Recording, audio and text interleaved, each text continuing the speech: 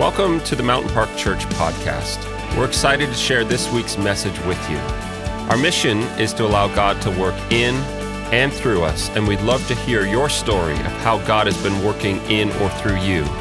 Email us at mystory@mp.church and tell us how God has been working in and through you. Mountain Park, it's so good to be back with you again. I've enjoyed hosting, but I really love to preach. And so I'm just excited to open up God's word and see what God has in store for us today. I feel like this message has been stewing for a couple weeks now, and just God's been working on my heart as I prepare to speak this. And so I'm excited. I'm excited to be here. And it's been great getting to know you and call you and have conversations, but it's so good just to be back and be able to preach the word of God today. And so if you do have your Bibles at home, I'm going to invite you just to turn with me to Matthew 7. We're going to look at one of the teachings that Jesus has in Matthew 7, verse 24. And you can go ahead and turn there as I just open up in prayer. Father, we're just humbled to be here. We're humbled to open up your word. Even though we are spaced out in so many different locations, we know that the church is not four walls, but it is your body, your bride. And so, Lord, we're asking that you would speak to us today through your word. Teach us. In the name of Jesus, we pray these things. Amen.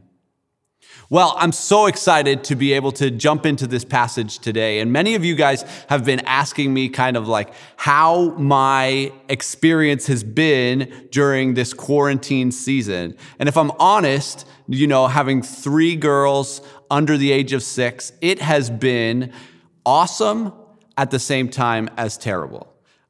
It has been an experience where there are amazing moments where I'm like, wow, I get to spend so much time with them. I'm never going to get this time back. I'm so excited to be able to love them. And then the next moment where I'm like, I need some space, or I might actually kill them. Not really, but kind of.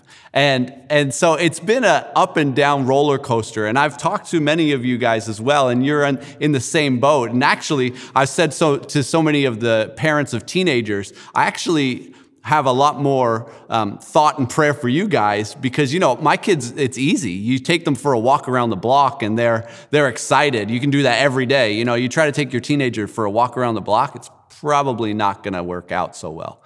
And so it's been such a challenge, but it's been evident that God has been doing a shaking in the church. And so we are excited for what God has been doing through this season. And so we believe that when trials do come, that actually we are to look at them and see joy in them, because God is doing a maturing. And so he's been doing a maturing in my life. And so today I want to talk to you and jump off of what Brenda was talking about last week. And I want to talk to you today about what are you building your life on?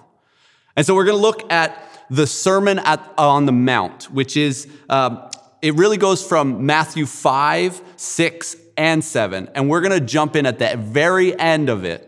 And we're going to go ahead and look at his story. So let's go ahead and read that. But before we read it, I want to give you a little bit of context on what is happening in this story. So I said it's the Sermon at the Mount. Jesus at this point has kind of just come on the scene. This is his big moment of really telling everyone what his teaching is. This is like his first real debut. It'd be like an album debut for someone. This would be like a release. It'd be the party where everybody is invited. It says that they came to him. He was on a hill, and then they sat down and he began to teach. In that time, rabbis would teach and people would sit at their feet.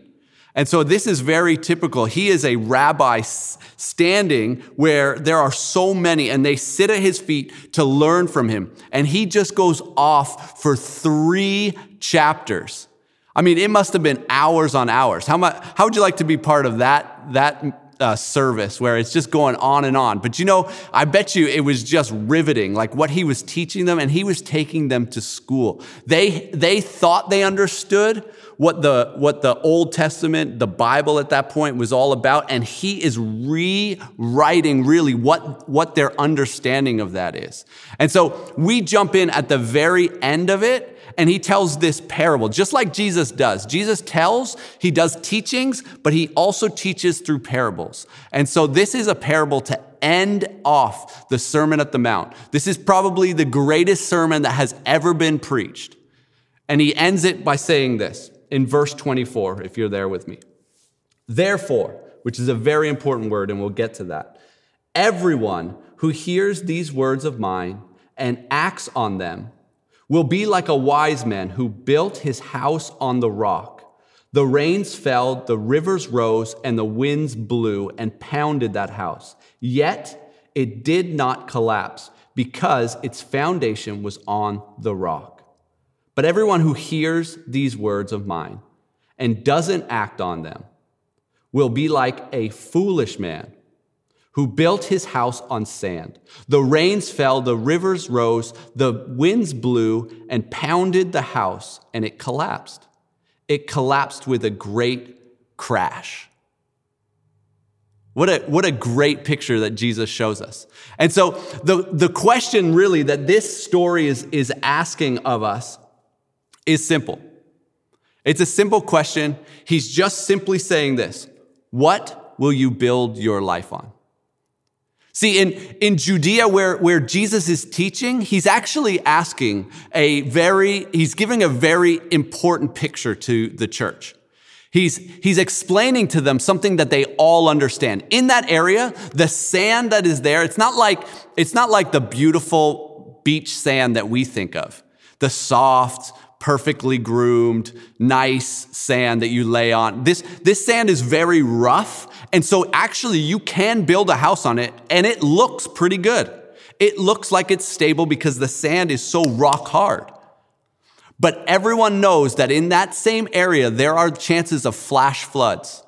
There are storms that come and they cause flash floods. And if a flash flood is there and you have not built your house on bedrock, but on this firm sand, that when the sand is gone because of the flash flood, your house will collapse. So he's just a master at communicating pictures that they understand. And we may not understand it as well. I mean, I understand nothing about building. I understand that a foundation is needed for a house, but after that, I know it's under the house. That's about my limitation of necessarily building. But I know the foundation is important. When he's teaching the people there, they are getting it because it's their area. They understand that this is actually how it works.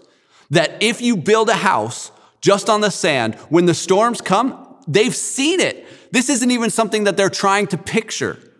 It's simply their ordinary life, and Jesus is bringing in a simple truth to their picture. And so here's the simple truth. It's a question. What will you build your life on? I don't know if you've noticed this, but we've come to a place in our society where we have realized how fragile our life is. The society we live in, the culture we live in, man, I grew up, there really wasn't, the 90s, the 2000s, we really haven't had any crisis. We've had things in the distance. I remember being in high school at 9/11, and that was a big deal, but it was still distant from us. This has hit us right at home. In a moment, our lives were turned upside down. We were at home. Everything was shut down. And we realized how fragile the lives that we've built. See, we can build our lives on so many different things, right? The possessions we have, money, our status, our position. Even good things we can build our lives on, like our family. But the truth is that if we build our lives on the things that are outside of God and not built on Jesus, these things fade away. Even good things in this world, they will not sustain us because we don't know what tomorrow will bring. And COVID has taught us that. And if you're like me, you've been put in a position where, sometimes you're doing okay, but there are moments where you are just at the last level of yourself and you feel like, you're ready to break. And the question you have to ask yourself is, what did you build your life on to feel like that? Because here's the promise that Jesus gives us. This is amazing. Jesus gives us a promise. He says, if you want a life that can withstand all storms, you look at it, he's not saying that, if you have a different storm, it may break your house. No. He's giving a very simple principle. It's this. If you build your house on my teachings, on my word, on me, I promise you your house, your life that the house is represented will not fall apart. Man, I don't know about you, but I would love to have a promise like that, a guarantee like that on my home, that the guarantee is that my home will forever stand. No fire will break it. No water will come in. I live on the north end. No water will come in, please, Jesus, and flood my basement. But the truth is there's no guarantee out there. That's why we have insurance, because it's not there. But Jesus says, hey, I'm going to give you a guarantee. I guarantee you, it's better actually than a guarantee. A guarantee is from somebody that you don't know. A promise is from somebody who you know their character. And the promise is that if you build your house on me, I will be with you and the storm will not break your life, your house. Man, I don't know about you, but that is so assuring when we are surrounded by things that have really just rocked our world in the last couple months. And so I want us to look at what Jesus is actually teaching us. Because if you're like me, you're like, okay, I like that. I think it's really great that if I build my life on Jesus, everything's going to be good and there's a promise that it won't fall apart. But let's be honest, we've all faced things that have rocked us to the core. And Jesus isn't negating that. He's actually teaching us something that can help us in those seasons. So let's jump into this and really see what Jesus is teaching us. See, we all have this moment. What a great example that Jesus shows us. He teaches this in Matthew 7, but then in Matthew 19, there's a rich young ruler that comes to him and talks and actually asks him, "Teacher, what do I need to do to inherit eternal life?" He is a young, wealthy man, Jewish man who comes to the rabbi to find the meaning of life and to find how he gets eternal life. That is a great picture. That is exactly what you would want someone young to do, to go to a rabbi and learn. And Jesus says to him, "Follow the commandments." And he said, "Oh, great. I've been doing these since I was young." And then he says, "Oh, right. Just one more thing you need to do. Go and sell everything." And it says that he walked away sorrowful because he owned many possessions. Crazy thing is, we have this story where he built his life on his wealth, and Jesus knew it. See, he came as a religious man asking the right question. But like Jesus does, he was able to ask a question that penetrated the heart and said, "Oh, what are you building your life on?" And it was clear that his life was built on wealth. And when it came to Jesus or my wealth, he walked away. Man, he walked away. I wonder what that young man thought as years went on, when he saw the disciples around and them doing the ministry and the church growing. Did he ever have those moments of, did I miss out? See, we all have these things in our lives that they mean a lot, but are we building our lives on things or are we building our life on Jesus? And see, when we want to build our life on Jesus, we ask the question like this. We say, what does that even mean? And so as we look at this passage, we see he gives us two things that we need to do. He really gives three things, but I'm just going to assume the first one. He says this, that you hear. The interesting thing is this, is that actually when you read this, when I originally read it, and I've read it my whole life, I've always thought it was Christians and unbelievers. Followers of Jesus and the world. The followers of Jesus build their house on him. The world, they build their house on other things. He says in both times, he says, everyone who hears these words of mine. He says later on in verse 26, he says, everyone who hears these words of mine, they both hear the word. So the first thing is you've got to listen. So actually, he's not talking about followers of Jesus and outsiders or, unbelievers. He's actually talking about those who are Christian. He's talking about real followers and those who look like it. I mean, it's great, right? Like Jesus has this way of really going after those who want to be religious. And he says, hey, if you really want to build your life on me, you have to be a hearer and a doer, not just a hearer. So the first thing is this, you have to listen. And that's pretty basic. You need to hear. Jesus tells the parable of the seeds being thrown, right? You have to hear the word of God. You have to actually hear it. The second thing is this. You have to believe. Jesus says this, he says, hearers of this and action. Hearers and action. The fool is the one who hears but doesn't act. But in between there has to be this moment called belief. You have to believe, right? You hear it and you believe, so then you act. And so here we are. He says, you must believe. But what are we believing in? Like, what is it that we believe in when we're followers of Jesus? And here's what he says, right? Let's look at this. He says that we must believe. So again, what are we believing in? We're believing two things that are very important to your actually building your life on Jesus. First, you must believe Jesus is who he says he is. See, the gospel is built on Jesus. We have to understand that who he says he is, we have to believe that. If we're going to build our life on Jesus, it begins with belief that Jesus is who he says he is.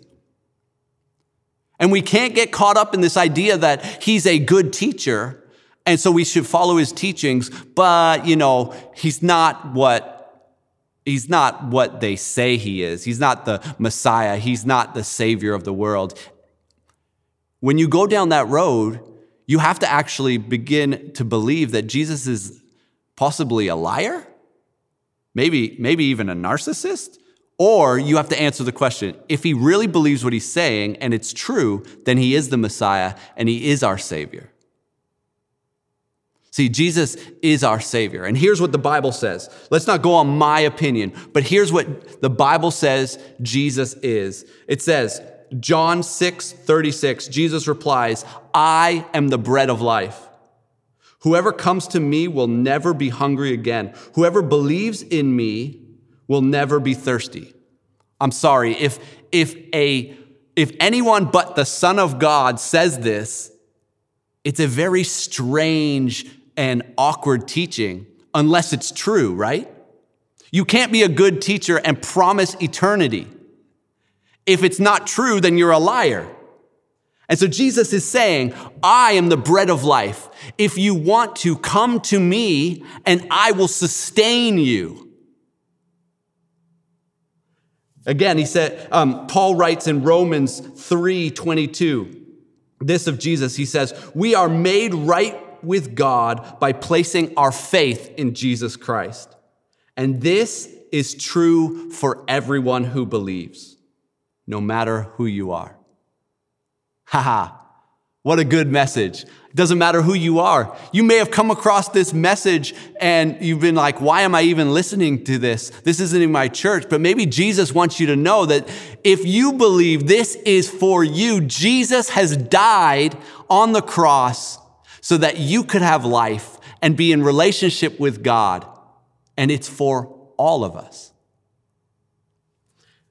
Romans 10:9 says this, if we openly declare that Jesus is Lord and believe in our hearts that God raised him from the dead, you will be saved.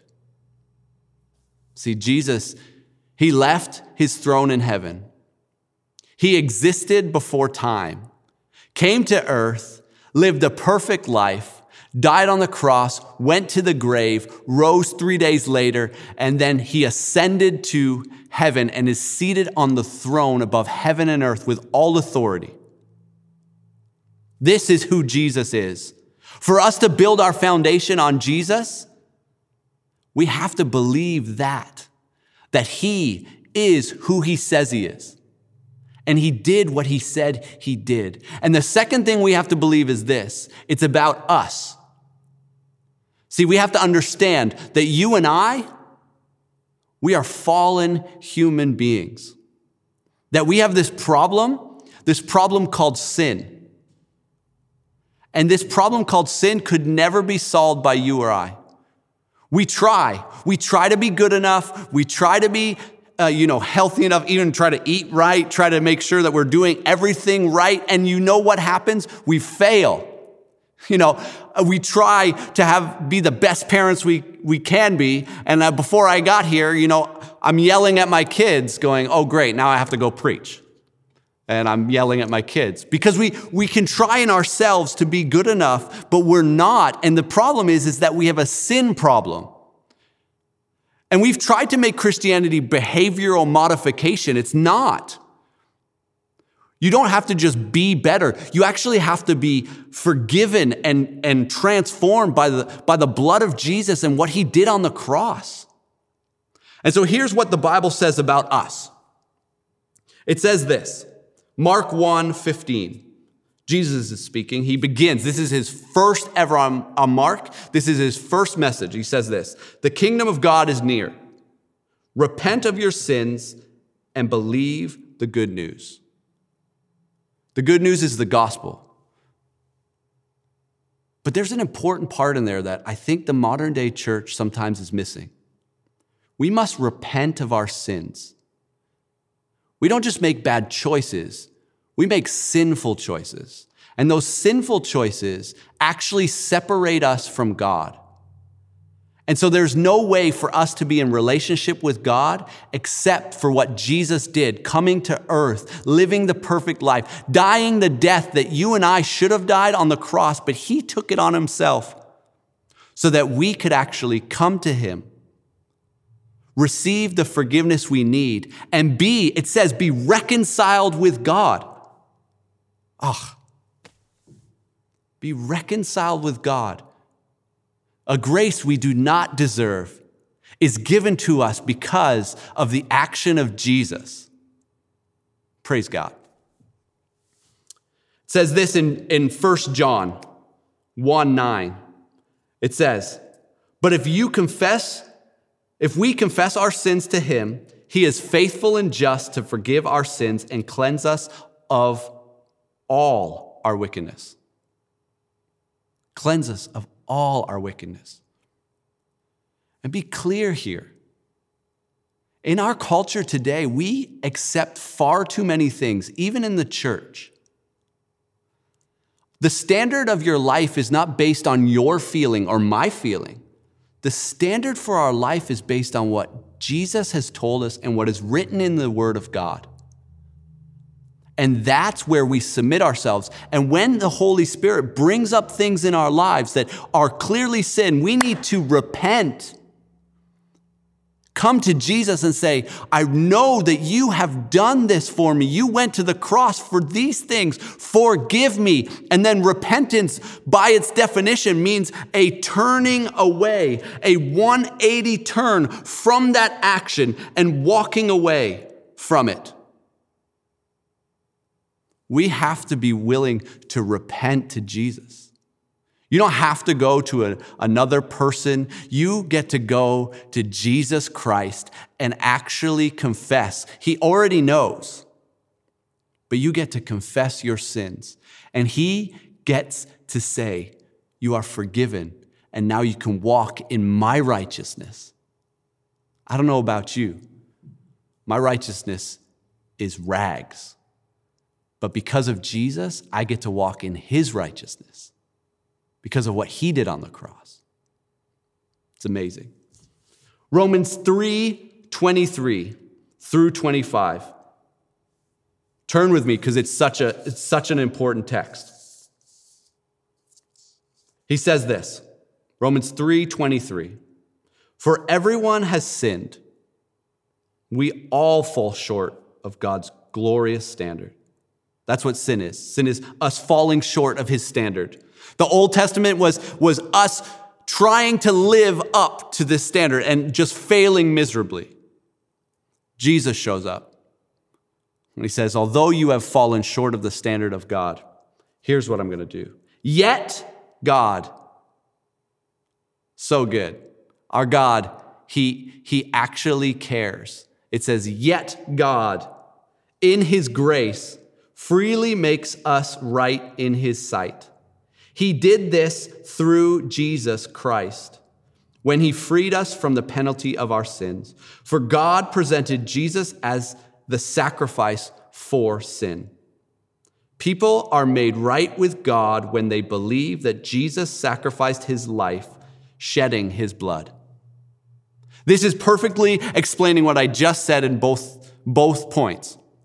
We have to believe that Jesus is who he said he is. And we have to believe that apart from him, we are lost and broken. And so we need the work that he did on the cross so that we can actually be reconciled with God and walk in the life that he's designed for us. And so we go from belief, but see, belief is just the beginning of building your life on him. See, because again, they both heard, and then there's this moment where there were two builders, right? The foolish builder who heard and didn't do it and built a house on shifting sands, and then this one who heard and acted. See, belief must make us move to action. See, everybody agrees that, you know what a hypocrite is? It's one person who says something but doesn't do it, right? And the Christians get ridiculed for this because we so often, we say something but we act differently.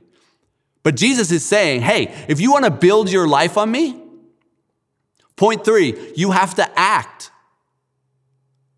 This word of God, you can't just hear it. You have to act on it. James 1:22 says this, but don't just listen to God's word. You must do what it says. Otherwise, you are only fooling yourself.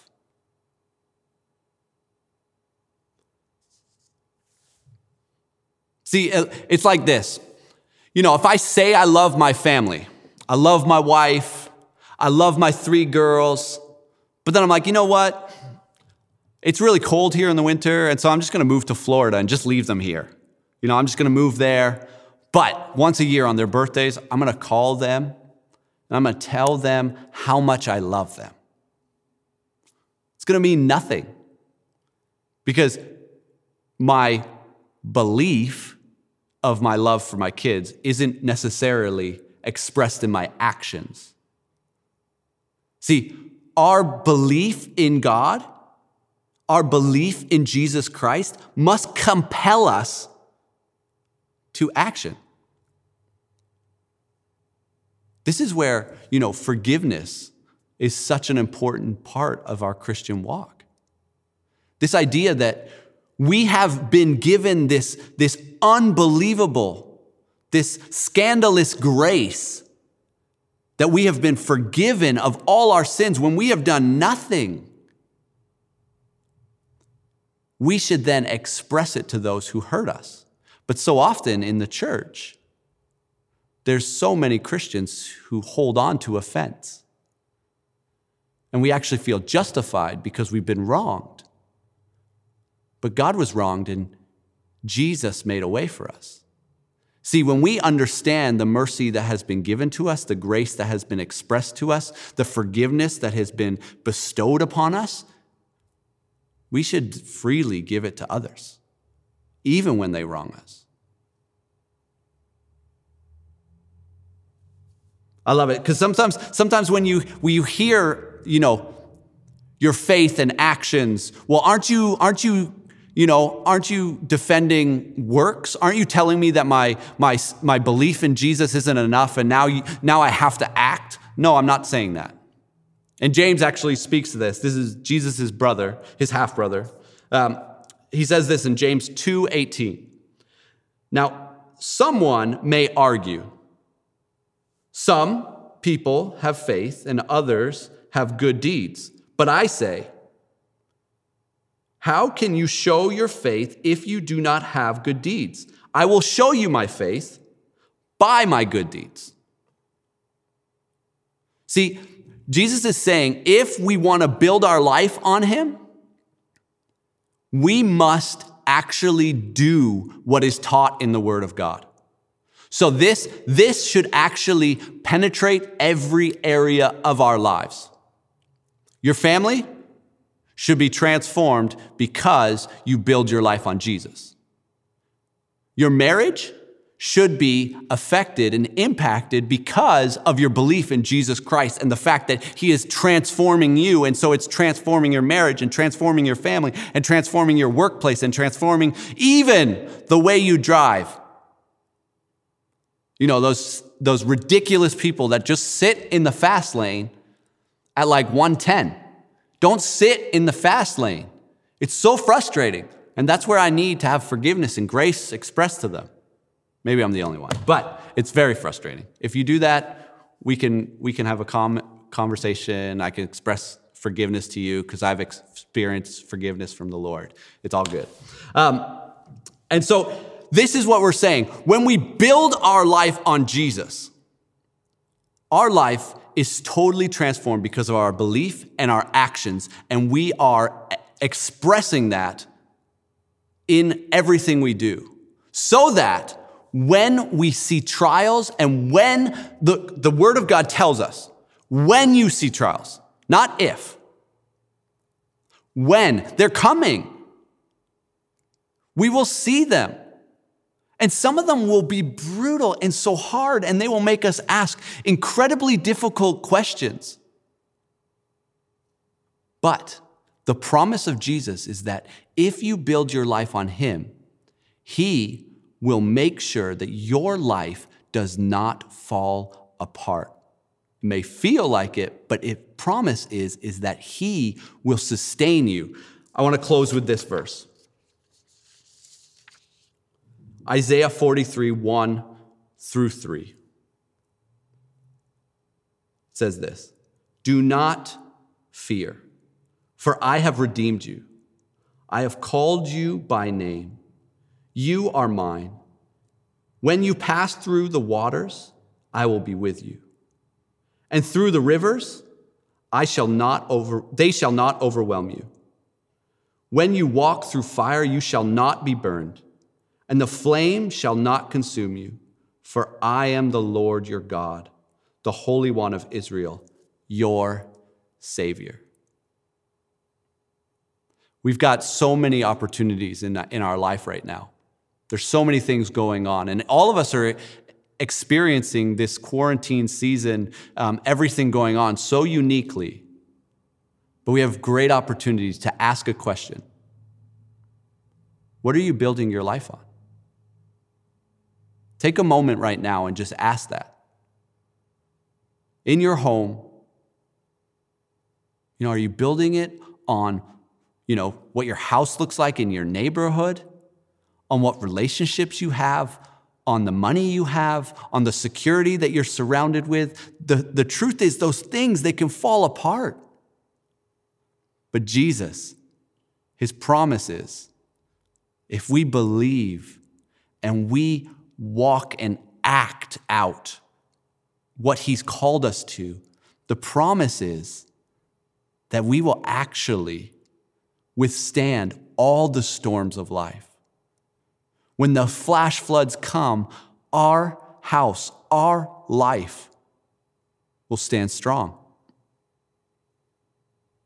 So today, what do you build your life on? I invite you as we close just to ask the Lord that. I invite you right now, let's just pray. Close your eyes. Bow your head in your home. Invite your kids too if they're running around. Just say, Holy Spirit, is there anything that I'm building my life on that is outside of your word? Am I building my life on anything that is outside of you, Jesus? And I invite you even now to repent of that. Repent of your independence. We're not called to be independent. We're called to be dependent on Jesus, our author and perfecter of our faith. Thank you that we actually get to depend on him, because I can't depend on myself sometimes. Jesus, go with us. Lead us and guide us. We build our life on you, not on the things of this world. We proclaim that we believe in you, and the belief will propel us to act as you've called us to. We hope that you are challenged and inspired by what you heard today, and that you're willing to allow God to work in and through your life in bigger ways this week. We'd love to stay connected with you on social media, facebook.com/mountainparkchurch and instagram.com/mountainparkchurch. Finally, if you have a story of how God has been working in and through you, we'd love to hear it. Just email us at mystory@mp.church and tell us how God has been working in your life lately.